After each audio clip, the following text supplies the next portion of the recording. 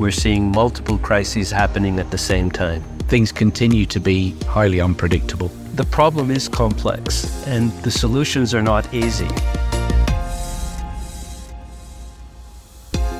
Hello and welcome to The Risk Opportunity, a series brought to you by Zurich Insurance Group. I'm Danni Hewson, a financial analyst and broadcaster. I've been covering finance and business for more than 20 years. As 2023 continues to become ever more challenging, we take a look at the risks we've faced so far and explore the tools required for building a more resilient future. In this final episode of The Risk Opportunity, we consider how multiple interconnected events are compounding risk and how risk management processes are being forced to adapt. With me today are Amar Rahman, Zurich Insurance's Global Head of Climate Resilience for Zurich Resilience Solutions, and Owen Matthews, a former astrophysicist who now advises financial services clients for KPMG.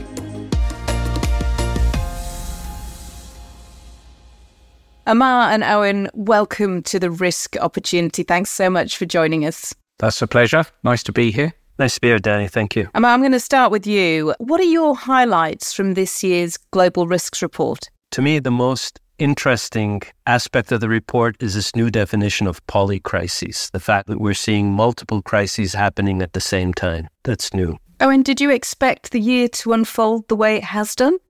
No, there's certainly been a good number of surprises. I would have said on the very macro level, on the geopolitical level, if you'd asked me a few months ago, I might have said things looked like they were just starting to settle very slightly. But I think that view went out the window just recently with the Israel-Hamas situation. Economically, the policy has been very hard to call this year in terms of interest rates. So things continue to be highly unpredictable. Are you finding, Owen, people are talking about risk in a different way? I think maybe what I'm seeing is, because my background has been more on the financial services side, and there I think proper quantitative view of risk has been established for a long time. I think maybe what we're starting to see is that robust treatment of risk and understanding the fact that risk embodies opportunities is something which is starting to emerge more, maybe on the corporate side as well. And Amar, is that leading to the need to manage risk differently? Absolutely. Traditionally, you would prioritize risks according to the severity and probability of these risks happening. But with the landscape we're seeing today, one has to even consider the low probability risks as something that could very well take place. The other aspect is that, and I could refer back to the polycrisis aspect, is not only to look at the risks discretely, but see how they interact with each other. Because when you have that kind of polycrisis, it must be hard, Owen, when you're talking to companies to persuade them to focus longer term when they're dealing with the here and now, particularly when it comes to investing for the future.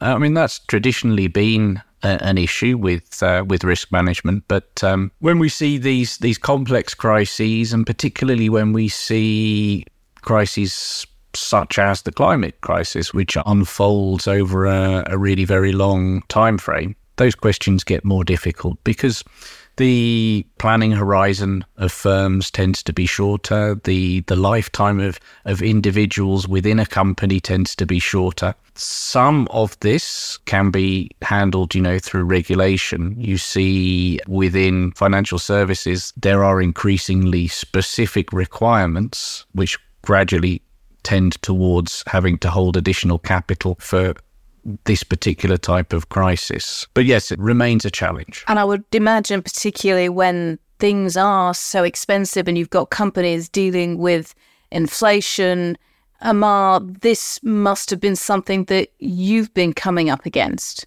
Talking just from an insurance perspective, a very, very simple example, the replacement value that you're charged for within the premium and then that you get paid out depends on the costs that are agreed on at the time of signing the policy. Now, with inflation, with the increased cost of living, the replacement values of whether we're talking about the physical assets, a building, stock, or whatever, is changing quite rapidly, even within the duration of the insurance policy. Before we go any further, let's just talk about Zurich and KPMG's collaboration. What was the motive behind it, Owen?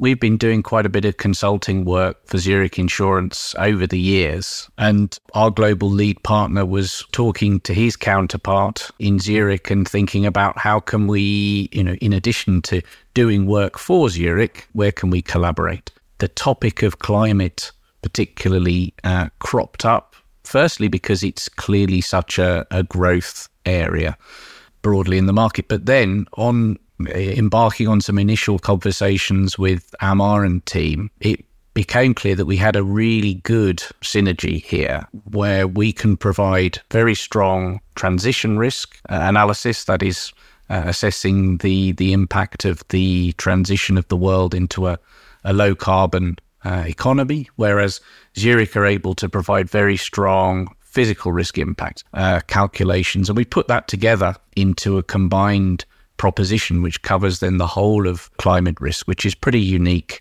in the market. From our side, our typical stakeholder in our customer organization is the insurance buyer or the risk manager. And they're being asked these questions, how to deal with these multiple risks, how to deal with these emerging risks. So our collaboration with KPMG was a direct response to the questions that we're being asked, the expanding role of risk managers who are being asked to look at these transition risks that Owen mentioned. We found KPMG to be a natural partner, seeing their experience on the transition risk side, our experience on the physical risk side, and how these two risks interact. Risks are not discrete. They don't come up independent from each other.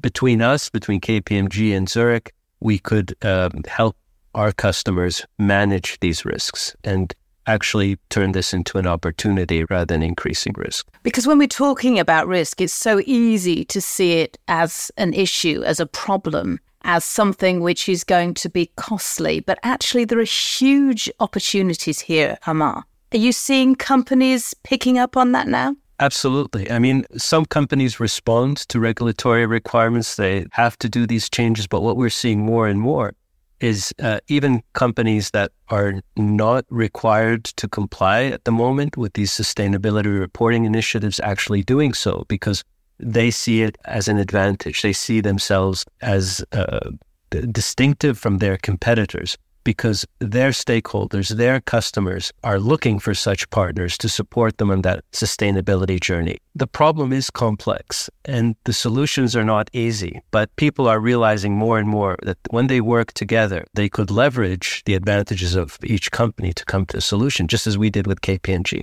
I think Amar's put it well. What we're able to do, which I think is very helpful in answering this question for our clients, is to actually do some quite robust modeling of, which parts of their business are going to suffer. But it's not all parts of the business that will suffer. Some parts of the business may be able to flourish better under a transition. So we try and provide a robust calculation showing which areas are actually opportunities as well as risks. I mean, just by the fact that you are assessing your risks, you're aware of your risks and taking action against them is an opportunity in itself because you're setting yourself apart from the competition. You are ahead of the competition in dealing with these risks and being aware of them. So much data, so many risks. It must at some point just become loud for your customers, for the businesses that you're talking to. How do you simplify this, Amar, so it just doesn't become overwhelming? We do that in a systematic way. We make clear to customers that this is an iterative process. You start off using very simple data points. You develop scenarios that are tangible and can relate to anyone in your organization, and then build up on that. Increase the complexity slowly because you need to potentially adjust also the scope of the analysis depending on the concerns, on the definitions of risk within your organization. Risk is very, very subjective. Our perception of risk and the way we react to risks depends very much on our own personal experiences. Even if we talk about large corporations, that subjective element is still there. And it's always a challenge to tell a story around the scenario analysis that the higher ups, particularly in the company, who may not necessarily be the most quantitatively minded, are able to digest and understand and act on. Doing the assessment, doing the modeling, that's half the story, but being able to put that together into a coherent narrative that explains the connections between the high-level macroeconomic events in your scenario and the impact on the company in a way that people can understand, that's a major challenge. And I think that's what we spend a reasonable amount of our project time doing. Yeah, it's not only the sophistication of the analysis or the amount of data points. I think at the end of the day, it's communication. How do you communicate the results of your analysis in a way that's tangible to the multiple stakeholders in your customer organization? And Amar, I wanted to ask you, because you are called the big cat tamer at Zurich. Why? What does that mean? You put me on the spot there. Go read the article. I've had a very interesting life, not one that many people go through. I was originally born in Iraq. I spent 12 years there. Unfortunately, during the Iran-Iraq and the Kuwait wars. And then it was quite a long journey to get where I am today. And those experiences have shaped me as a person, but also how I work and how I engage with people.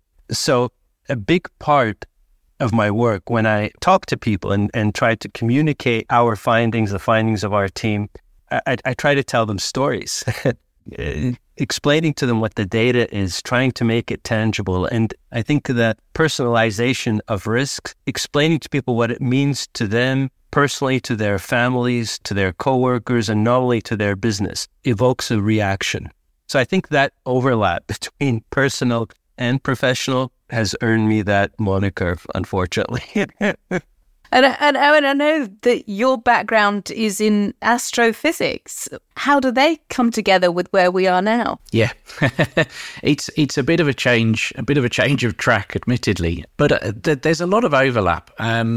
First of all, you see a lot of people with physics, astrophysics, mathematics backgrounds moving into finance, and particularly risk because of its quantitative and mathematical nature. But I think astrophysics and risk are a particularly good pairing, actually. And that's because I think we have similar views around precision and accuracy. But in astrophysics, you never really have a very precise result. It's always an order of magnitude, as we would say. You have an idea of the direction of travel. So we're used to the idea of working in an environment without precision or with a limited precision. And unlike maybe some people in the scientific domain, particle physicists, etc., who think in terms of 20 decimal places of precision, which is pointless in risk and particularly in climate risk. I think we have a more realistic idea of what we're trying to achieve, which is to get a feeling for the direction of travel, give people an idea of how to prioritize and how to productively use the results. But you two clearly are enjoying working together, Amar. It's been an incredible learning journey for me personally, looking over the shoulder of the KPMG team and seeing how they interact with customers, how they use the data, how they turn these complex issues that companies are dealing with into something very tangible for them. So it has been also at a personal level very interesting. It has been an incredibly difficult, volatile year, 2023. I can't imagine that anybody starting out in January could have expected what we have come up against. But do you think that people are talking about risk differently? Do you think that they are seeing opportunities and that they are working towards being more resilient, Amar? Absolutely. People are becoming more risk aware. It's social media has a large role to play in that. It's becoming personal for many people, whether we're talking about war or natural catastrophes all over the world. People are consuming news at a different level than we used to previously. So people are very much in touch with the human factor around risk. And I think everyone at a very personal level is trying to do their bit around it. And we see that on the news with the demonstrations, with young people going onto the streets and talking about climate change and dealing with it right up to the highest levels in different corporations. Everyone is trying to do their bit. Everyone is trying to understand the risks around them better and doing something about them. Owen? I agree. I would sound maybe a note of caution, though, particularly when we are thinking about climate risk. And that is because, particularly given what you said, Danny, about the last couple of years having been so surprising to a lot of people, well, to all of us, I guess. There was COVID, there's been the Ukraine-Russia war, etc. So there are so many things in people's in-tray, both on a personal level and also the people running the banks and the corporations, that there is a risk of climate being drowned out because it's this persistent, nagging problem. And yes, there are specific flashpoints that we see. We see, a bit of a mountain falls down or something and people remember. But there's maybe a risk of climate fatigue, I think, that we need to be aware of and keep reminding people that this genuinely is, existential. What's been interesting this year is to see the number of companies in their earnings updates talking about climate issues. We've had retailers saying that they're not selling coats because it's been too warm. Is there a danger that maybe companies are thinking, we've already got this climate risk, we don't need to look further ahead? Yes, it is a danger. I think in the end, it comes down a little bit to the distinction between weather and climate. People think that they're managing climate when maybe they're managing weather because they know what to expect this year. They maybe have a decent idea of what to expect next year. But if they want to plan ahead 10 years, 20 years into the future, then we need to look at how things are changing and not how things are today. And that's the message that we try and get through with our scenario analysis. To actually, it's not a prediction, but it's a projection of what can happen down the line. And Amar, I guess that brings us full circle. We were talking earlier about the fact that for a lot of companies, thinking 5 years ahead is as much as they can do, but to try and think 15, 20, 50 years ahead, trying to get that across must be difficult. Yes, that is a recurring question from companies that, first of all, what climate scenarios do we consider in our risk assessments, and then what time horizons do we look at? So we try to explain to them that it needs to be aligned to their net zero strategy, looking at the strategic cycle within their corporations, how that works. But basically, we would recommend a shorter time horizon, say 2030, from an operational perspective, and 2050 from a strategic perspective. One of the main reasons being that the uncertainty of the data, whether that's a climate data or that your own data describing your activities as an organization, the uncertainties increase with time.